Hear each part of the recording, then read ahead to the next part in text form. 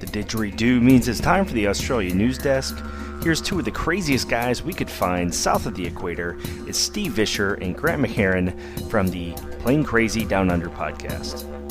Dateline, August 12th, 2012. Well, g'day folks, and welcome back to the Australia Desk for episode 210. Grant, I tell you what, there's been some good news on the maintenance front this week, so we're going to put this right at the top. That's right, mate. TAE, a wholly owned subsidiary of Air New Zealand, are opening new engine maintenance facilities in Adelaide and Brisbane. They're going to be working on turboprops, they'll work on some APUs, and they're also going to work on the engines for the F-18 Hornet and Super Hornet. That's the F-404 and F-414 engines. So it's not all bad.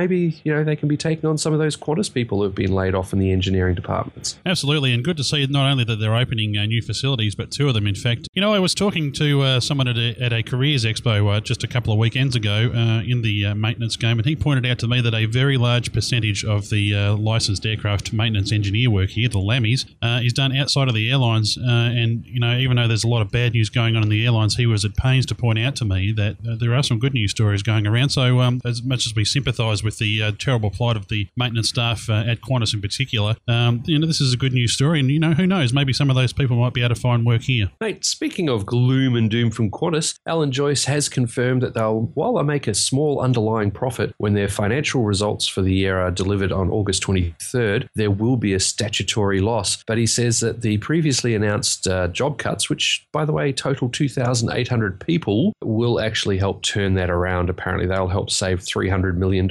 Interesting, in this article that we're looking here, Grant, in theaustralian.com.au, Mr. Joyce is quoted here as saying, "What you've seen in the media headlines may have left you with the impression that our response to the challenges before Qantas is to retreat or just cut back." Well, isn't that exactly what he's done in terms of his workforce? That's totally what he's doing, mate. They're pulling out people, they're pulling out of routes, they're handing stuff over to Jetstar, they're entirely abandoning various routes in Europe. They're on the back foot, they're cutting back.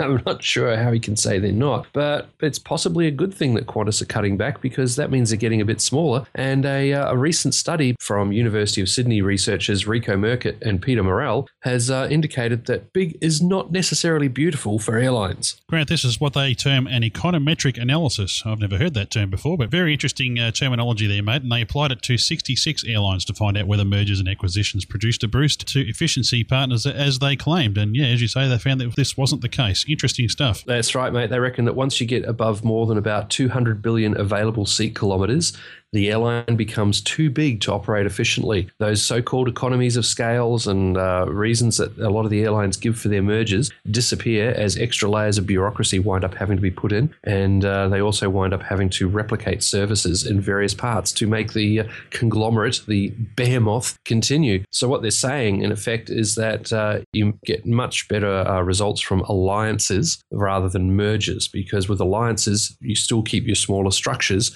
but you don't have that huge bureaucracy and duplication of effort that comes with a massive aviation environment. That's interesting, Grant. In fact, the reduction in the size of the bureaucracy is often a reason sprigged in Australian government circles when they talk about privatising. We saw that here in Victoria, for example, in the electricity industry back in the late 90s, where it was all run by the government. And, one of the reasons they wanted to make it more efficient was by reducing the size of the bureaucracy. So I guess that sort of principle is being applied here. Yeah, mate. It just doesn't seem to be the case based on what these researchers have found. Interesting, hey? It certainly is, mate. And I'll tell you what, just another quick Qantas story here that's also quite interesting, and I guess sort of has to do with the government. Qantas is trying to make some money by keeping some GST that a lot of people are arguing they shouldn't have. That's right, mate. The GST is the goods and services tax that's been around for just a bit over 10 years now. And the idea is that it's supposed to be a tax on, as it says, property, goods, etc., and services provided. Now, what Qantas is saying is that they've had a whole lot of customers pay their money for tickets that some customers have then not turned around and taken. So, for example, I could have booked a flight and never taken it. Something's come up and I've never flown. And Qantas haven't given me a refund. We won't get into that. So they've got this money sitting there that they've received GST from, and technically they're supposed to pay GST to the government for various things they do. Well, what they're saying is that they shouldn't have to remit that to the government because they never provided the service. So it's kind of hair-splitting legislation rules. Naturally, the tax department is saying, no, that's not how it works, mate. Yeah, well, Grant, I suppose if they get to keep that money, it'll be all good because, then they can buy larger pajamas. There was somebody in Los Angeles this week, in fact, two somebodies, on a Qantas A380 that had the entire flight delayed, and we've got some theme music for them, Grant. Really? What is it, mate?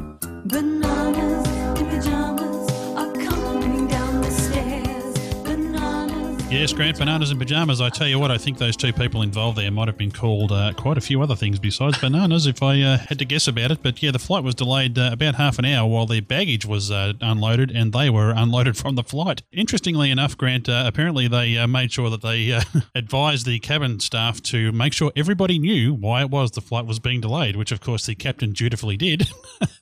They were made the laughing stock of the aircraft, and rightly so. I mean, how precious can you get? Well, mate, you are paying well over $10,000 for that first-class seat in an A380, and it is supposed to come with the rather bee's knees kind of pajamas that first-class passengers are supposed to get, but they didn't have XL size, so these two kicked up a stink. And it's interesting here, Grant, just looking at an article here, it actually names them. We won't actually name these people, but it is interesting to note that one of the people involved is actually a psychologist. Maybe he should book himself in for a session with himself. Well, mate, he's not just a psychologist. He's actually an expert in industrial and organizational psychology, focusing on employee well-being. Geez, or maybe he does a lot of sleep therapy, Grant. Oh, mate.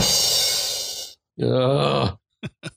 You know I had that soundboard ready. I know. But, mate, continuing the whole big is beautiful line, something else that's big and beautiful is the RAAF's newest and largest aircraft making its debut as part of Exercise Pitch Black 12. Absolutely, great news. And, of course, Pitch Black has been making lots of news down here in aviation circles over the last couple of weeks. You may remember we spoke about it last week. And good to see that the KC-30s are up there and now at least deploying the probe and drogue. I don't think they're deploying the boom at this stage. No, they're not. It's just the probe and drogues coming off the pods on the wings. Yeah, so I guess it's a start for the KC-30. And, of course, they're flying with the boom. Grant, that's new technology for most RAF crews, I would have thought, unless they go across over to the US, for example, on exchange. But, this will be a fantastic platform once they get it up and running. And good to see that they can get it up in much quicker time than our friends in the US. Ooh, you're being a bit of a tanker, aren't you? Oh, sorry about that, David.